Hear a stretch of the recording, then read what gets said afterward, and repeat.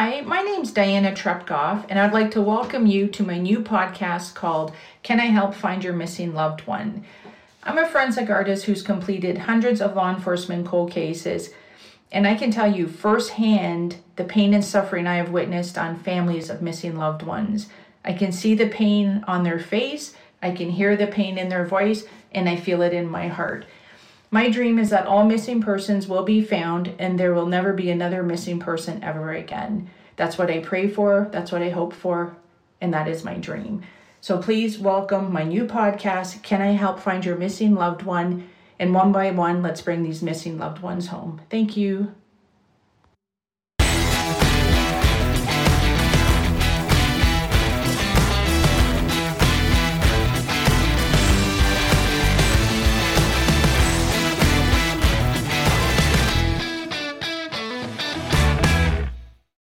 Hi, thank you for listening to my podcast called Can I Help Find Your Missing Loved One? Today we have an amazing, remarkable expert guest. His name is Mark Bailey, and he's from Maryland, America. And it's going to be a really interesting conversation. Wow, you're remarkable. Mark, I went through your experience and it blew me away. So I'd like to tell everyone, you were with the Maryland State Police from 1994 to 2006. The United States Army, Maryland Army National Guard and Reserves, 1997 to the present, and Bailey Funeral Home and Cremation Service, you're the president, 2009 to the present. And we have so much to talk about, but thank you so much for being on the podcast, first of all. Thank you. I appreciate it. This is a real joy to be able to talk with you. And likewise, I feel the same about you and your experience. So this is something I've been wanting to do for some time. So I'm glad we had an opportunity to do it. Thank you. So let's start off with let the world know who is Mark Bailey. When you were young, what were your passions? What did you want to do when you grew up? Oh, well, interestingly enough, I had no interest in funeral service or death whatsoever. I was, my real passions were baseball, of course, which, big American pastime here. Nice. I found myself spending a lot of time, different travel teams throughout. And it wasn't until I attended a community college here in Maryland that I even found out what the mortuary science program was.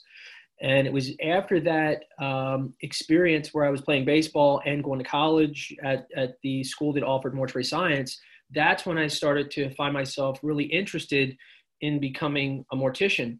And interestingly enough, I worked for a funeral home when I started when I was 17. And I would find myself there late at night. And a lot of people would kind of find this funny, here you are, you're into this, interest of death, and you kind of know that you're going to be around death all the time. Yeah. I found myself scared.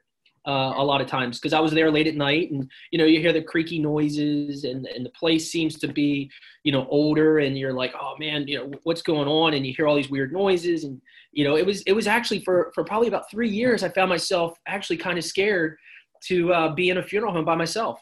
Yeah. No, I understand that. I understand because it actually, I still like, it's weird. Someone once said to me, well, what you do, Diana, it's morbid. I'm like, morbid? I'm helping people. I'm helping, put a face to a skull, or I'm helping families with, to find their missing loved one. And it's weird how people perceive things. I never considered it morbid. And, but I get a little afraid with funeral homes. So that's why I think this is a really important conversation we're going to have, because we both work with the death, and I can probably learn a lot. I can learn a lot from you, and I'm sure the listeners will too. So continue. Tell me some stories. So I found myself after several years. I actually left funeral service, and the funeral director that I worked for at the time, his family was also part of the state of Maryland. His brother was a doctor for the state of Maryland, overseeing all the different organizations in the state of Maryland. State police happening to be one of them. And interestingly, the owner convinced me to talk to the state police, and thought that because I was a young guy at the time, I was 19, working for my second funeral home. He said, Mark, I think it'd be a great idea if you decided to become a state trooper. And at first I was kind of confused, like, hey, I thought I was doing really well, and Yeah. he's like, no, you're doing a great job, but I think that you'd be better served, getting out. You're a young guy, enjoying the world and seeing, what life has to offer. Well, becoming a state trooper, you find yourself right back in the midst of dealing with death. Every single day, whether it be working on a death report, working in homicide, working a different type of, death-related incident, whether it be somebody committing suicide at home, I found myself right back into the thick of dealing with death. And for me, it was kind of like reassuring that, okay, I wanted to do this, and now I find myself learning a different aspect and understanding about dealing with death. So then going back to funeral service occurred in early 2000s when I was called up for Operation Noble Eagle here in the United States shortly after the Iraq incident. And I found myself reinvesting back into mortuary science after I had a soldier had committed suicide. Oh, and that was something that, helping the family in that aspect of dealing with the death of their loved one. And I was assigned as the casualty assistance of helping that family go through the military process. So now I'm, here I am. I've worked in funeral service. I became an apprentice early on. I moved into law enforcement, dealing with death consistently. In fact, when they found out my background, the state would consistently send me out to these house calls to present the discussion of death with the family, letting them know their loved one had died. And in law enforcement, they call that making the death notification. Mm-hmm. And that was something that I was like, okay, I'm very passionate about helping people, explaining to them what happened to their loved ones. And then I move into the military and I do the same thing.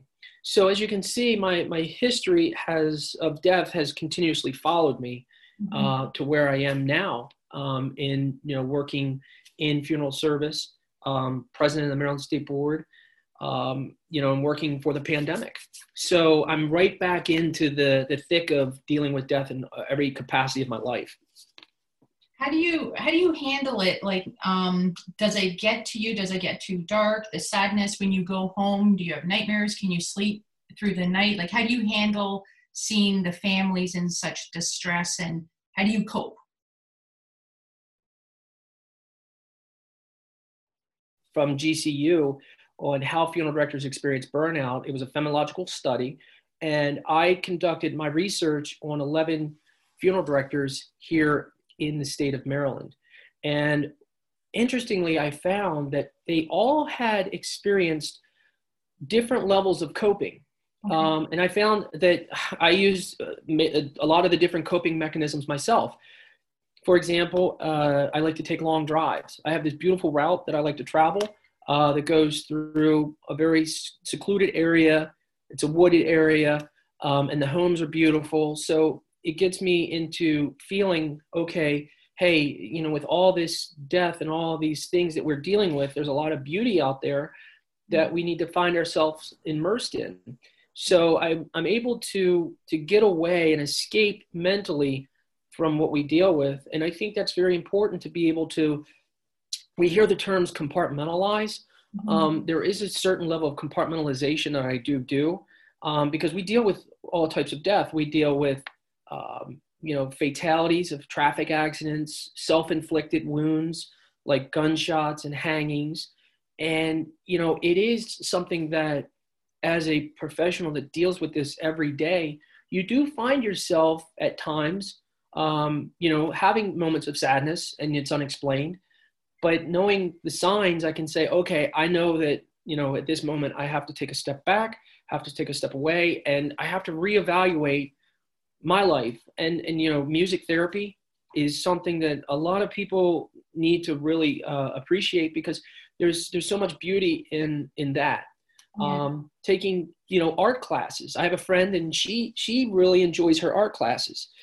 She's not very good, but she enjoys her art class, and she will tell you that. I'm not very good at what I do, but I really enjoy it.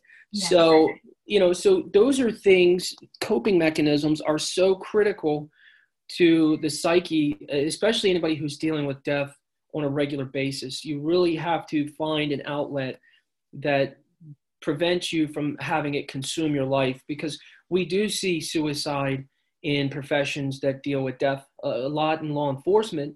And one of the things that I do to get back into that community is that I still teach for the state police death notifications, suicide prevention, and psychology of death, to help people understand how difficult it is to manage that process.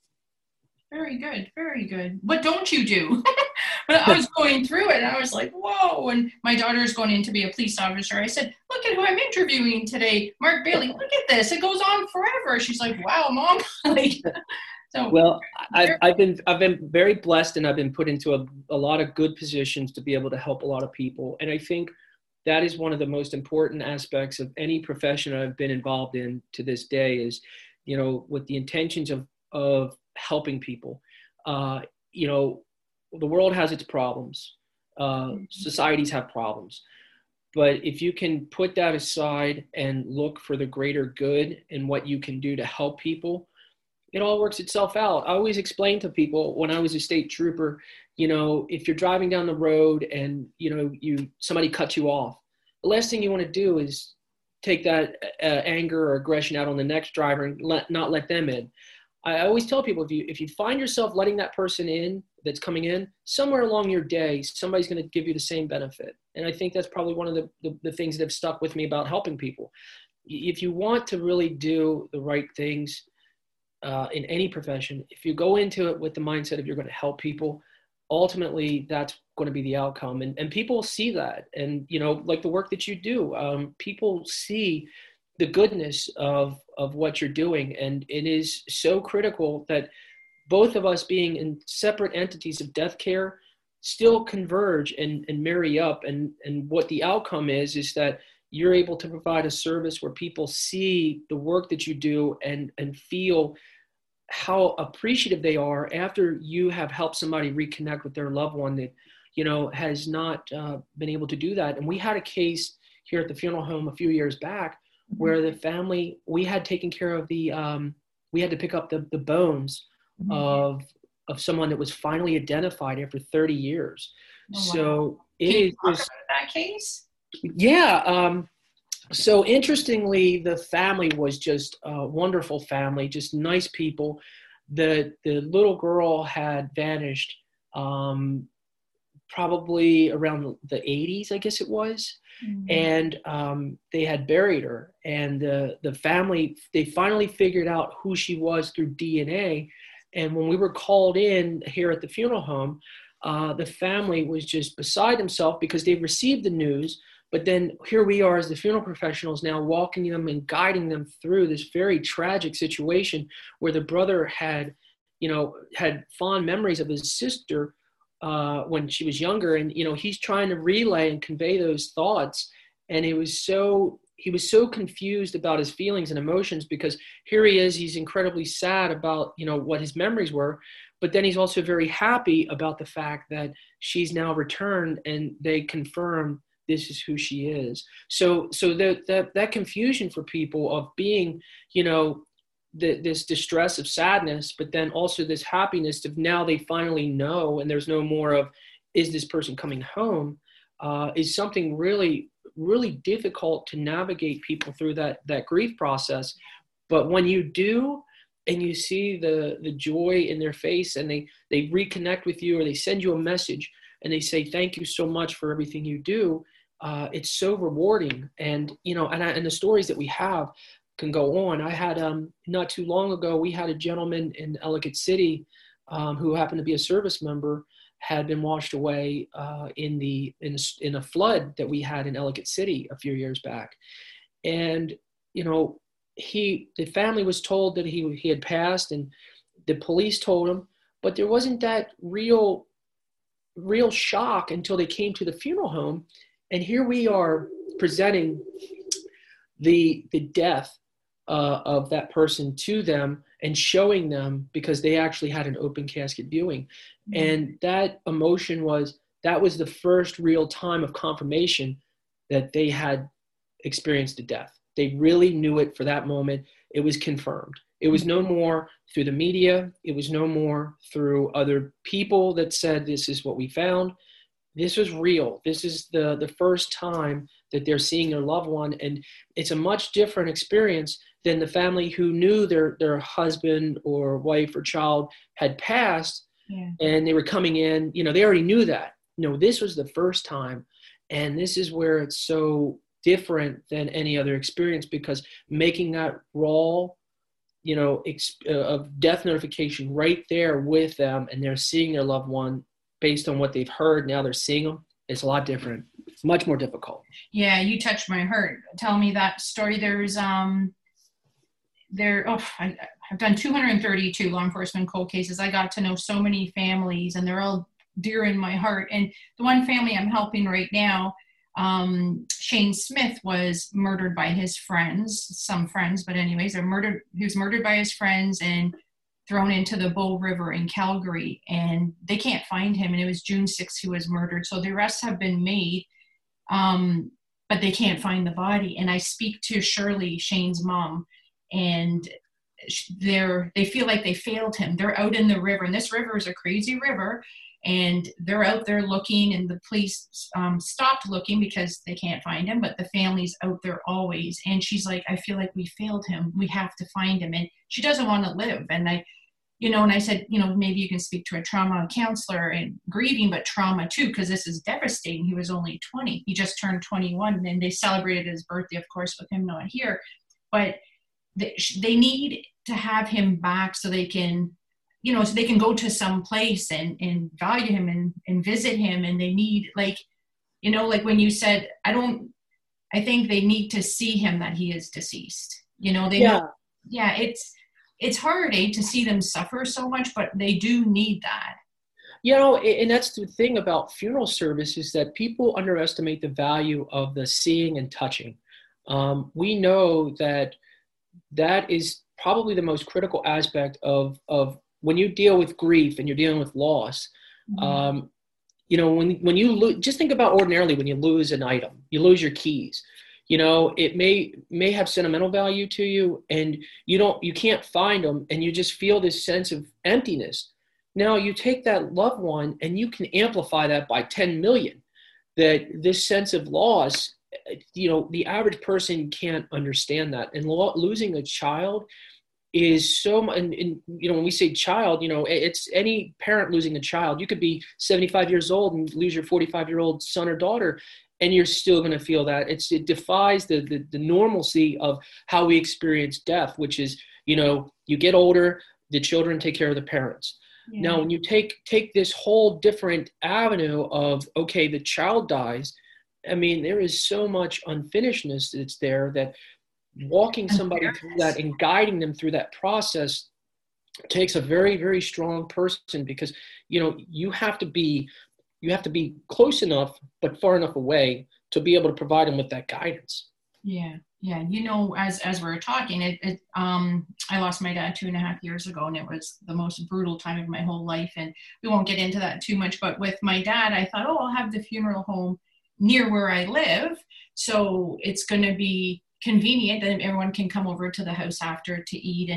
And I'm so distraught during this whole thing. I can't even believe he actually passed away. He passed away in my arm. So it was very hard. He had Alzheimer's. And I remember I was scared. I was so scared. I thought, I can't ever do this alone. I never want to go through this. My God, if I lose a parent who has Alzheimer's and doesn't know who I am, I would die. And so everything that I didn't want happened. And then I had to deal with this. And I went there, and I was so scared to go where, pick out a coffin or do this. And I was like, oh my God, how am I going to get through this? It was like I think I blinked out a lot, because it's a very hard time. And then when I went, he was on the gurney, and I seen him, and he looked so good. And I was like, oh, Dad, and it's so confusing to me, because I thought, he can't be dead. He looks so good. And then, but what I struggle with now, and I know it's off topic, but it's not, it's only 10 minutes away from where I live. So every time I drive by, I break down crying, because I remember that's the last time I seen my dad there. And I know I got to turn it around into something positive. Like, it was A lot of people were there to say goodbye. It was a nice place, but it's still very hard for me. I have certain families that have experienced the very same feeling. And, one of the most challenging parts about being in funeral service is being comforting enough and kind of letting your guard down as a mortician, where you're not so stiff and rigid, where people don't feel like they can even joke with you. And, during the arrangements, that's one of the things that I try to do. Is my first step is to get people to think about their loved one, and how I get them to do that, because sometimes it is like what you're saying, is you disassociate, you try to prevent yourself from feeling anything. And that's like one of the hardest things for people, is that it's okay to feel that, feel about the way you do about death, and to feel that you miss them, and feel the loss.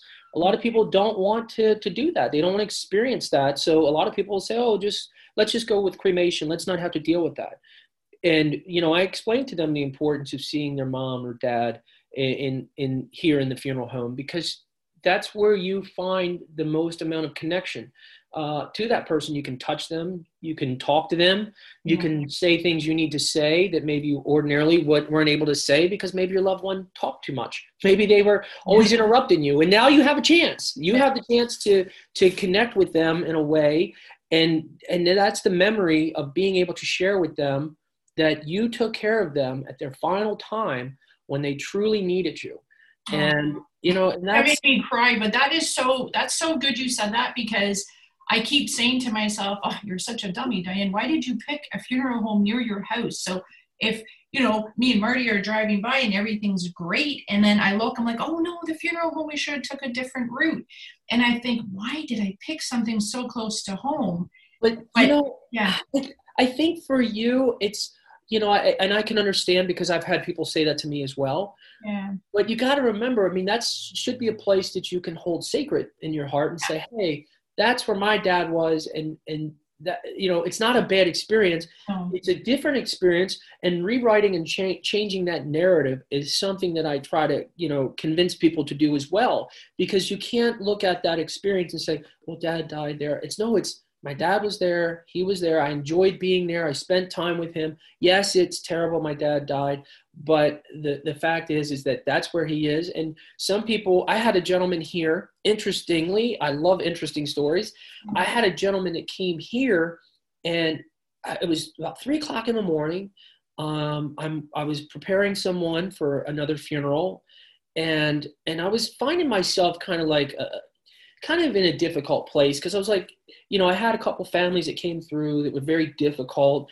They were very demanding, very, just very hard to deal with. Yeah. And no matter what I did for them to try to make their lives better, it just didn't work. And sometimes it just doesn't. No matter how hard you work as a mortician or a funeral director, sometimes it just doesn't work. So here I am, I'm doing this late night work, and it's about 3 a.m.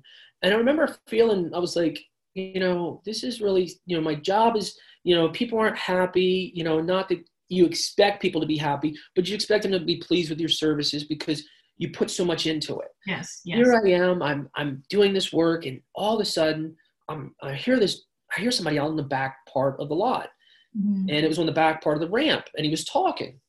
And I went outside, and I'm like, hey, can I help you? And he said, yeah, what's up, man? I said, not much. He said, well, what's going on? He goes, not much. He just thought I'd get drunk. And I said, okay. Well, heck, sounds fun. I said, sure, go ahead and enjoy yourself. I said, but why are you here? He goes, well, my friend was here. And I said, okay. I said, well, tell me what happened.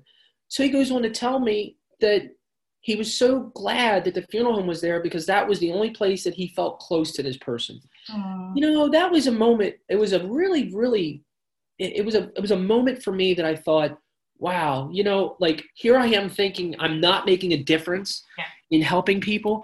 And then all of a sudden, out of the blue, there's somebody that's there, drinking, of course, but, telling me that, hey, I'm really thankful that you're here. And it was a moment like, wow, is this some divine intervention? Or is this just dumb luck that I have to be working here at 3:00 in the morning? Here's this gentleman, getting intoxicated, but basically pouring his heart out to tell me how grateful he was that we were here. So, you never know how these things are going to go, but I tell you, it really makes you feel wonderful when people say things like that you made a difference in their life. And again, you feel that same thing that I feel. And we touch people in a way that they, there is no other experience than to feel this sense of closeness to someone when you're dealing with death. Yeah, and you know what? Be proud of yourself, because I think you had a transformation on me. Like when you said that, all of a sudden I'm like, you know what? Now I can honor it. I can honor the funeral home and think I honored my dad there and said bye to him. And I stood up and I did it. I fell apart, but I did it. So at least I can look at it as that's the last place I honored my dad, and he would have been really proud of me, instead of breaking down every time I drive by it. So you actually helped me. So thank you. Wonderful. No, that's great. I mean, with these experiences, when you're doing these discussions with people, you never know what's going to trigger something that's going to make them feel better. An example I had was I was teaching the death notification course for the state police about a year ago, and two older lieutenants came up to me, and I knew both of them from my time when I served.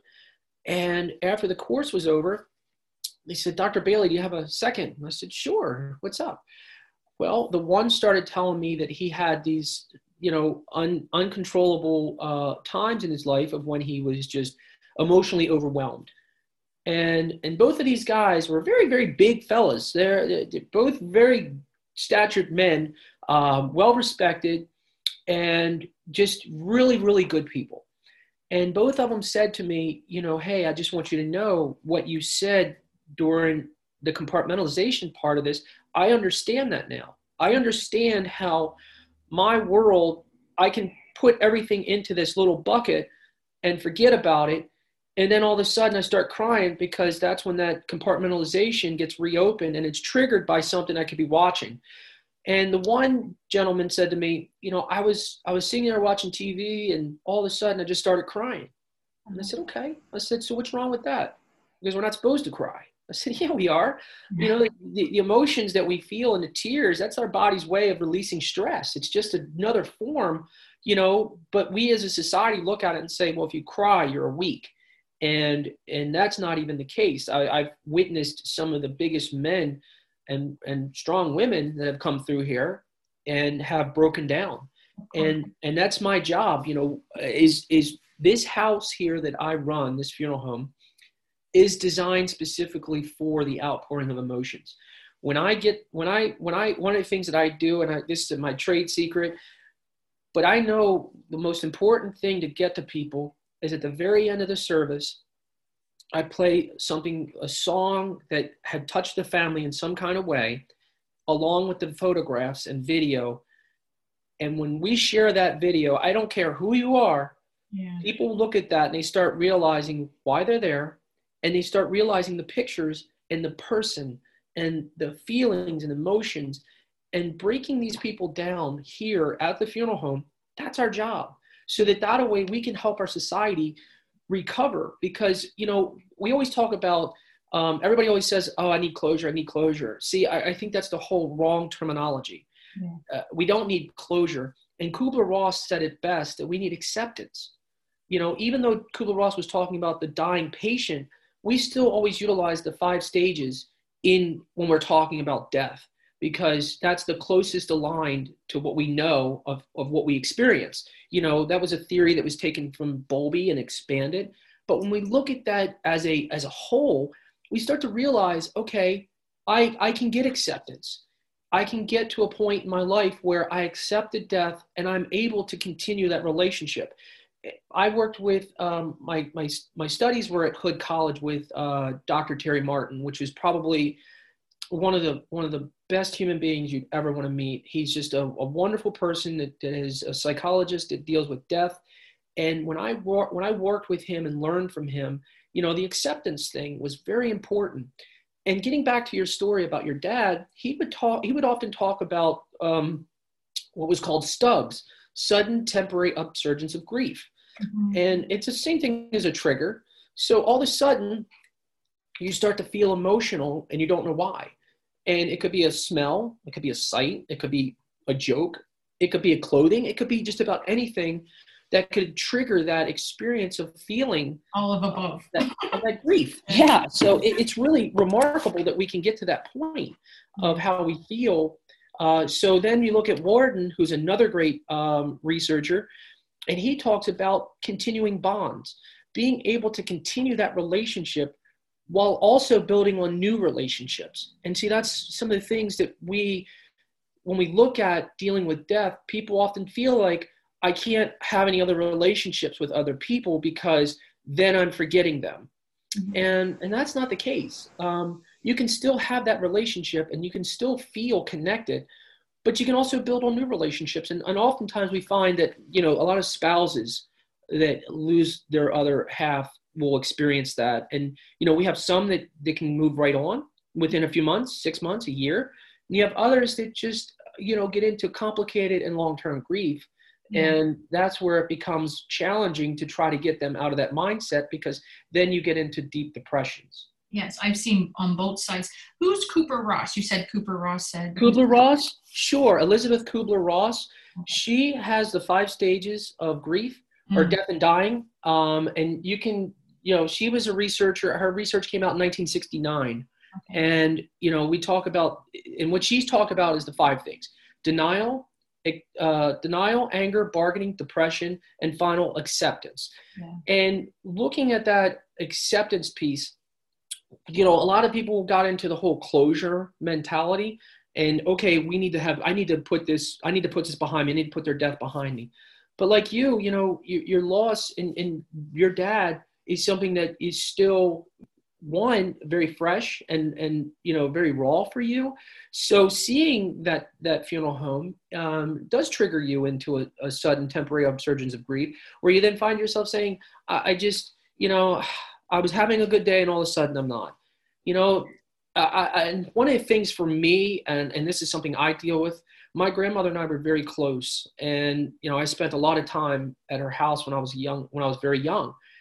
So I would spend a night, and a couple of her favorite things were Columbo, which was a TV show from the 60s. I have it, and I watch that on my downtime. I watch Columbo, so cool. And I'm watching Leave It to Beaver now for my downtime. So for her, Columbo was like a big thing, and I guess maybe that's why I ended up becoming a police officer, because of maybe that consistent reassurance, be a police, maybe that's what it was. But, so that to me is how I reconnect with her.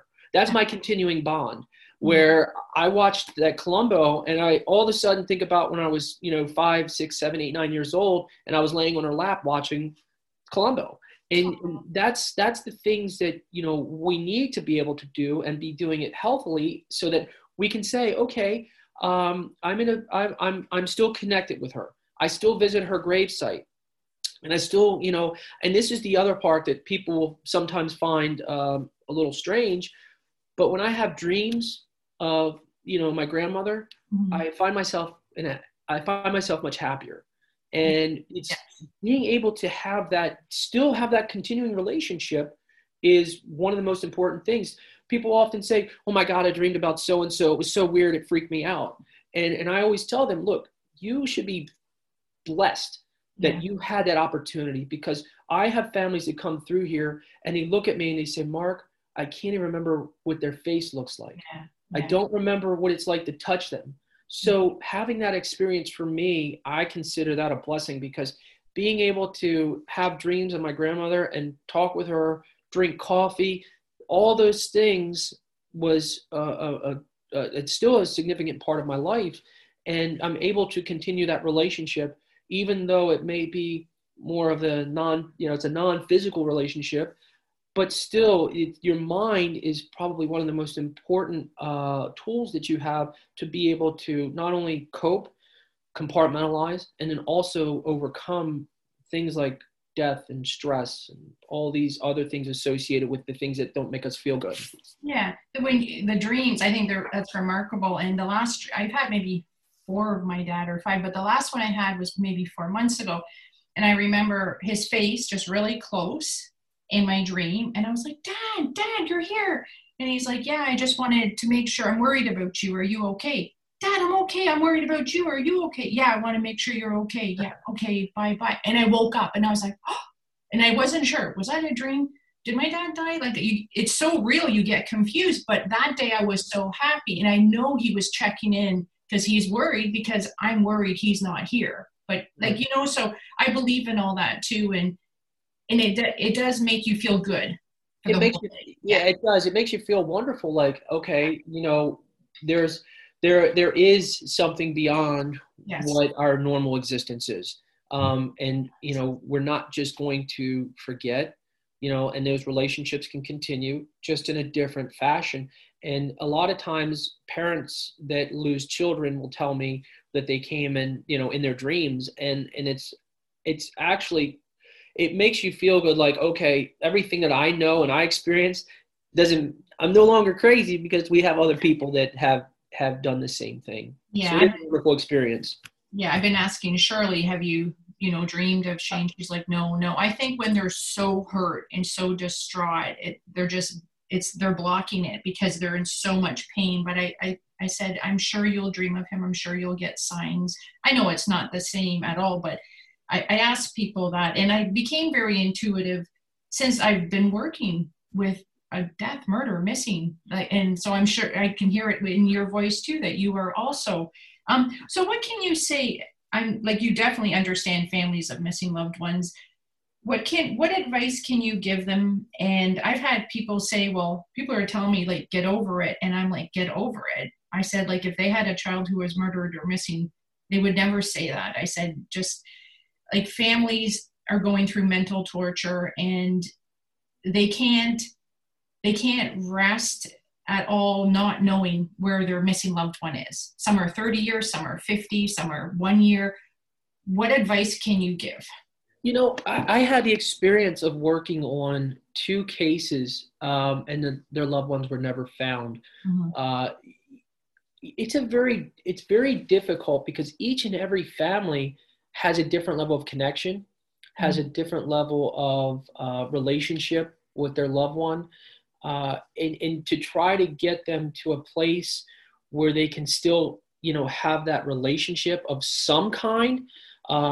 It's really challenging. And for me, when I dealt with the families of the two missing, the one family had retained the camper that was found in another state, and this was, this incident occurred in the early 1980s. Mm-hmm. And when I was working on the investigation, this was in the early 2000s, and they still had the camper, and they were still hoping that they were going to see, their daughter come through that door. Mm-hmm. And the reality is that the person who had killed her never came to justice. The body was never found, and the family was left feeling, okay, they're still going to come home. Yeah. And you can't take that. When I worked on that case, I couldn't take that from them. I didn't want to say to them, well, we believe that she's deceased. I never wanted to take away that hope, because I felt like if I did that, and let's just say hypothetically she was still alive and she stood back up, then I would have made them relive a whole nother trauma. So I looked at that and I said, okay, the only thing I can do is be supportive. I can listen, I can hear their concerns, and I can try to guide them to making them feel a little bit better. Yeah. Where the other one was a younger man that had died, and I became pretty close with that family as a result of that. And interestingly, they handed me a part of their loved one, of one of their pens. And I thought, wow, this is amazing that this was something that was very special to them, and they gave it to me. And, building that relationship and just being there for them was probably, that's the most important thing. But telling them to give up hope, or telling them they shouldn't feel the way they do, nobody can tell anyone how they should feel. We all think and feel and interact differently, and for me, it's just, when I'm listening to people, it's listening to the story and then trying to interject maybe different parts of my life into theirs, so that maybe it helps them. Just like we talked about your dad, some of those things will help you to feel better about the experience that you had. Yeah. I was flown down to North Carolina for a conference. It was with Monica Kaysen, and I was at her house, and I'm not sure how many years ago. And I was sitting in the living room, and we are talking about some drawings I was going to do, some forensic art drawings. And she was telling me about a case, and she has the dogs, and she's the searcher, and she finds missing people. And she was telling me about the one girl that they found, that Monica found. And then she says she's very close with the family, and they gave her part of the girl. Her ashes were beside me. So I'm on the couch beside me, behind the couch, like in an urn. And I was like, huh? Like it freaked me out when she said that, but she was so honored because that's how close she was with the family. So I know a lot, like everyone handles it differently, and you put a really good spin on everything. Like I trust you 100%. Anybody who's in your area, definitely go to you because you're compassionate, you care, which is the most important. You're genuine and real, which is also very important. And you have a lot of awards and honors. I'll put your bio on the website so people could read everything. What was the best award or honor you've ever got? Did you have lots? Well, I have a couple. Okay. One just occurred recently. And the reason why it was so meaningful to me is because it's going to help literally thousands of people.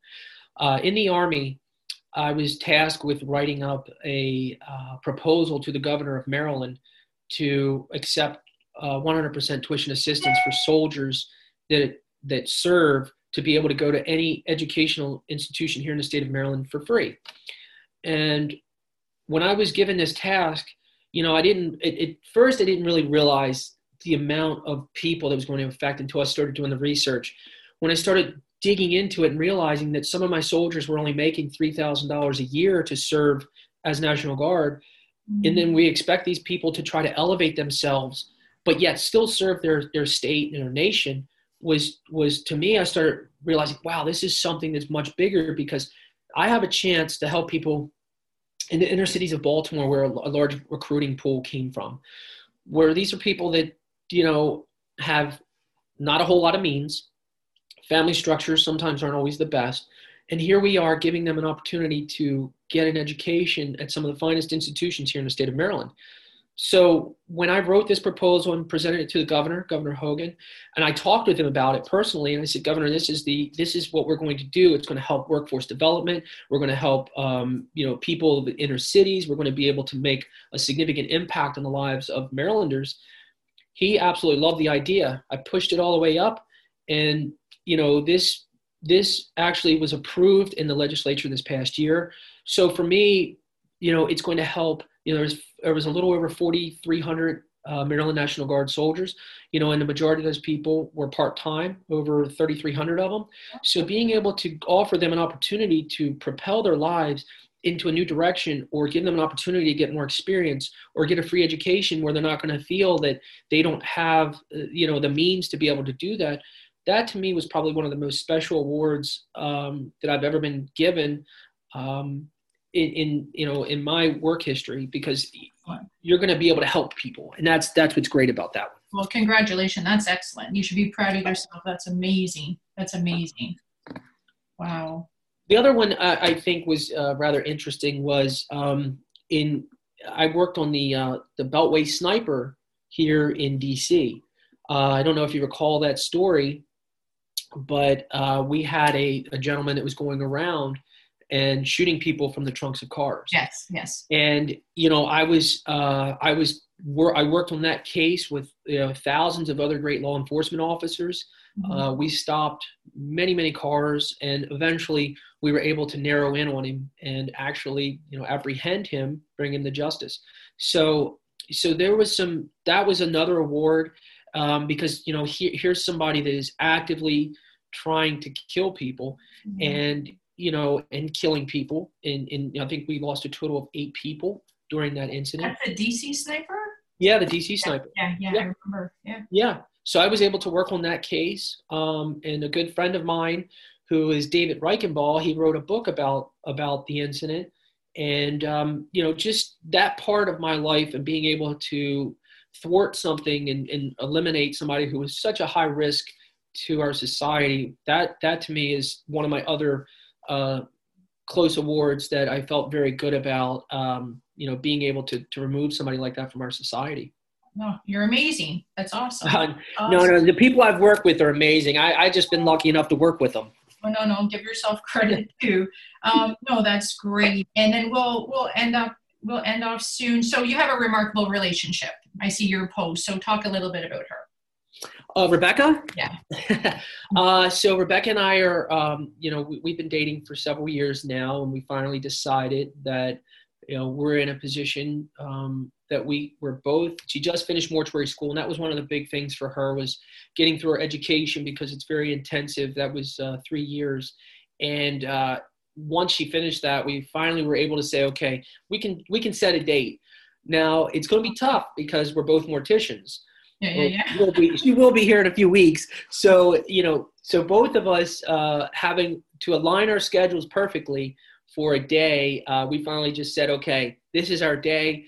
And I think we'll have enough morticians there that if somebody passes away, we can send somebody from the party. They'll already be properly dressed. So we'll just send somebody out from the party.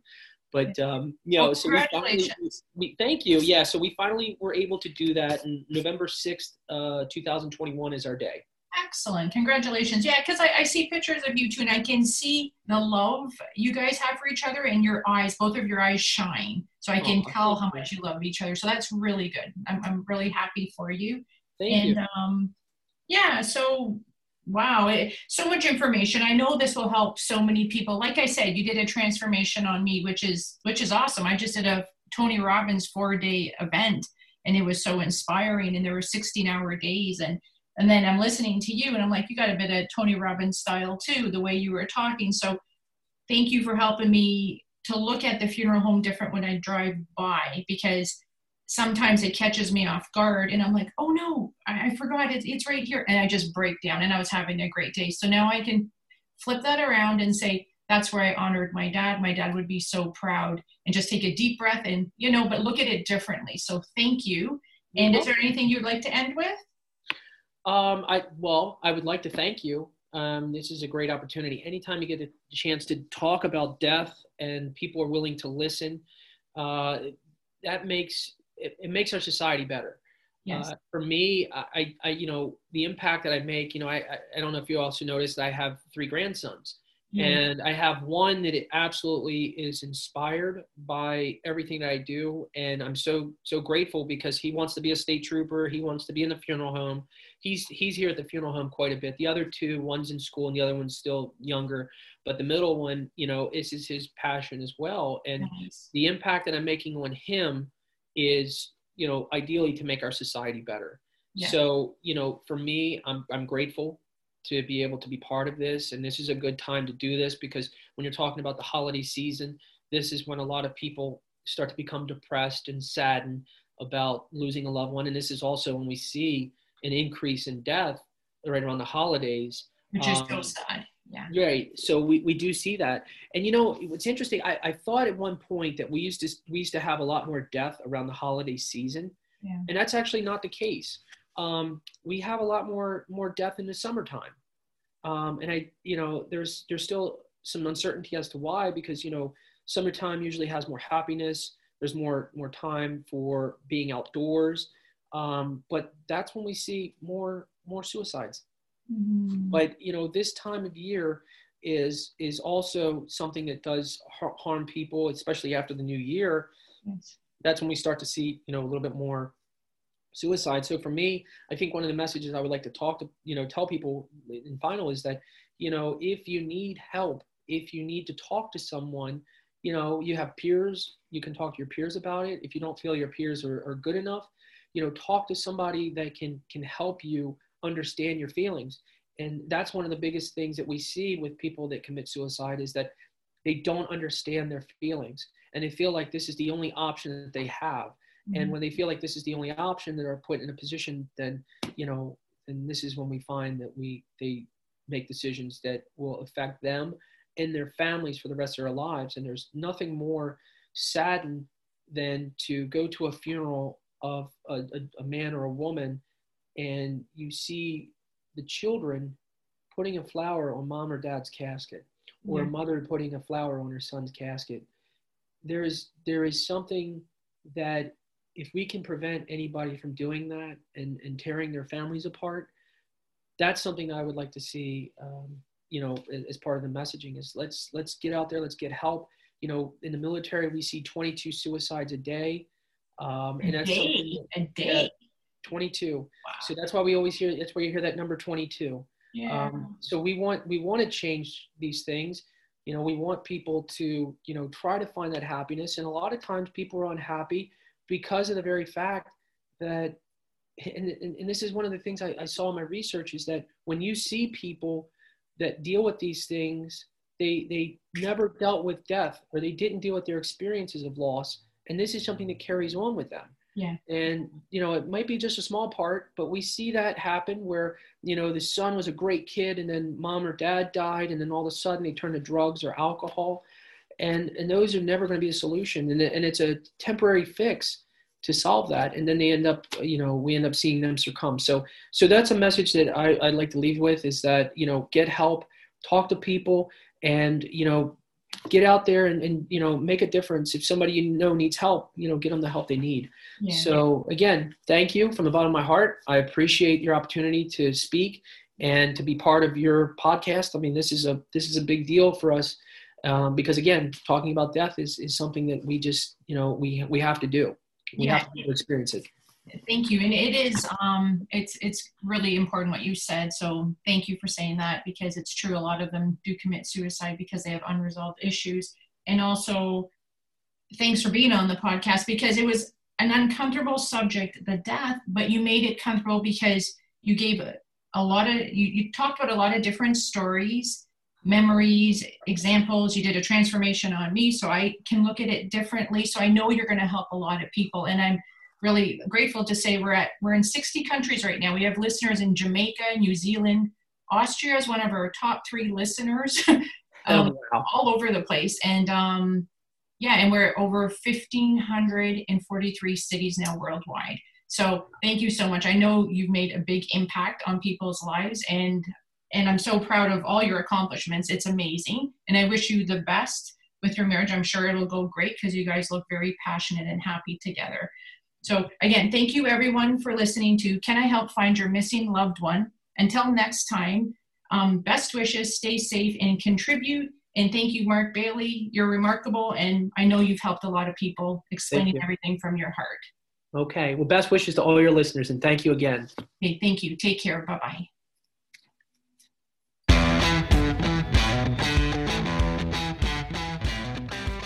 Thanks for listening. Can I Help Find Your Missing Loved One is created, produced, and hosted by Diana Trepkov. Associate producer and sound editing by Marty Brown. Please don't forget to call in any tips. Thank you.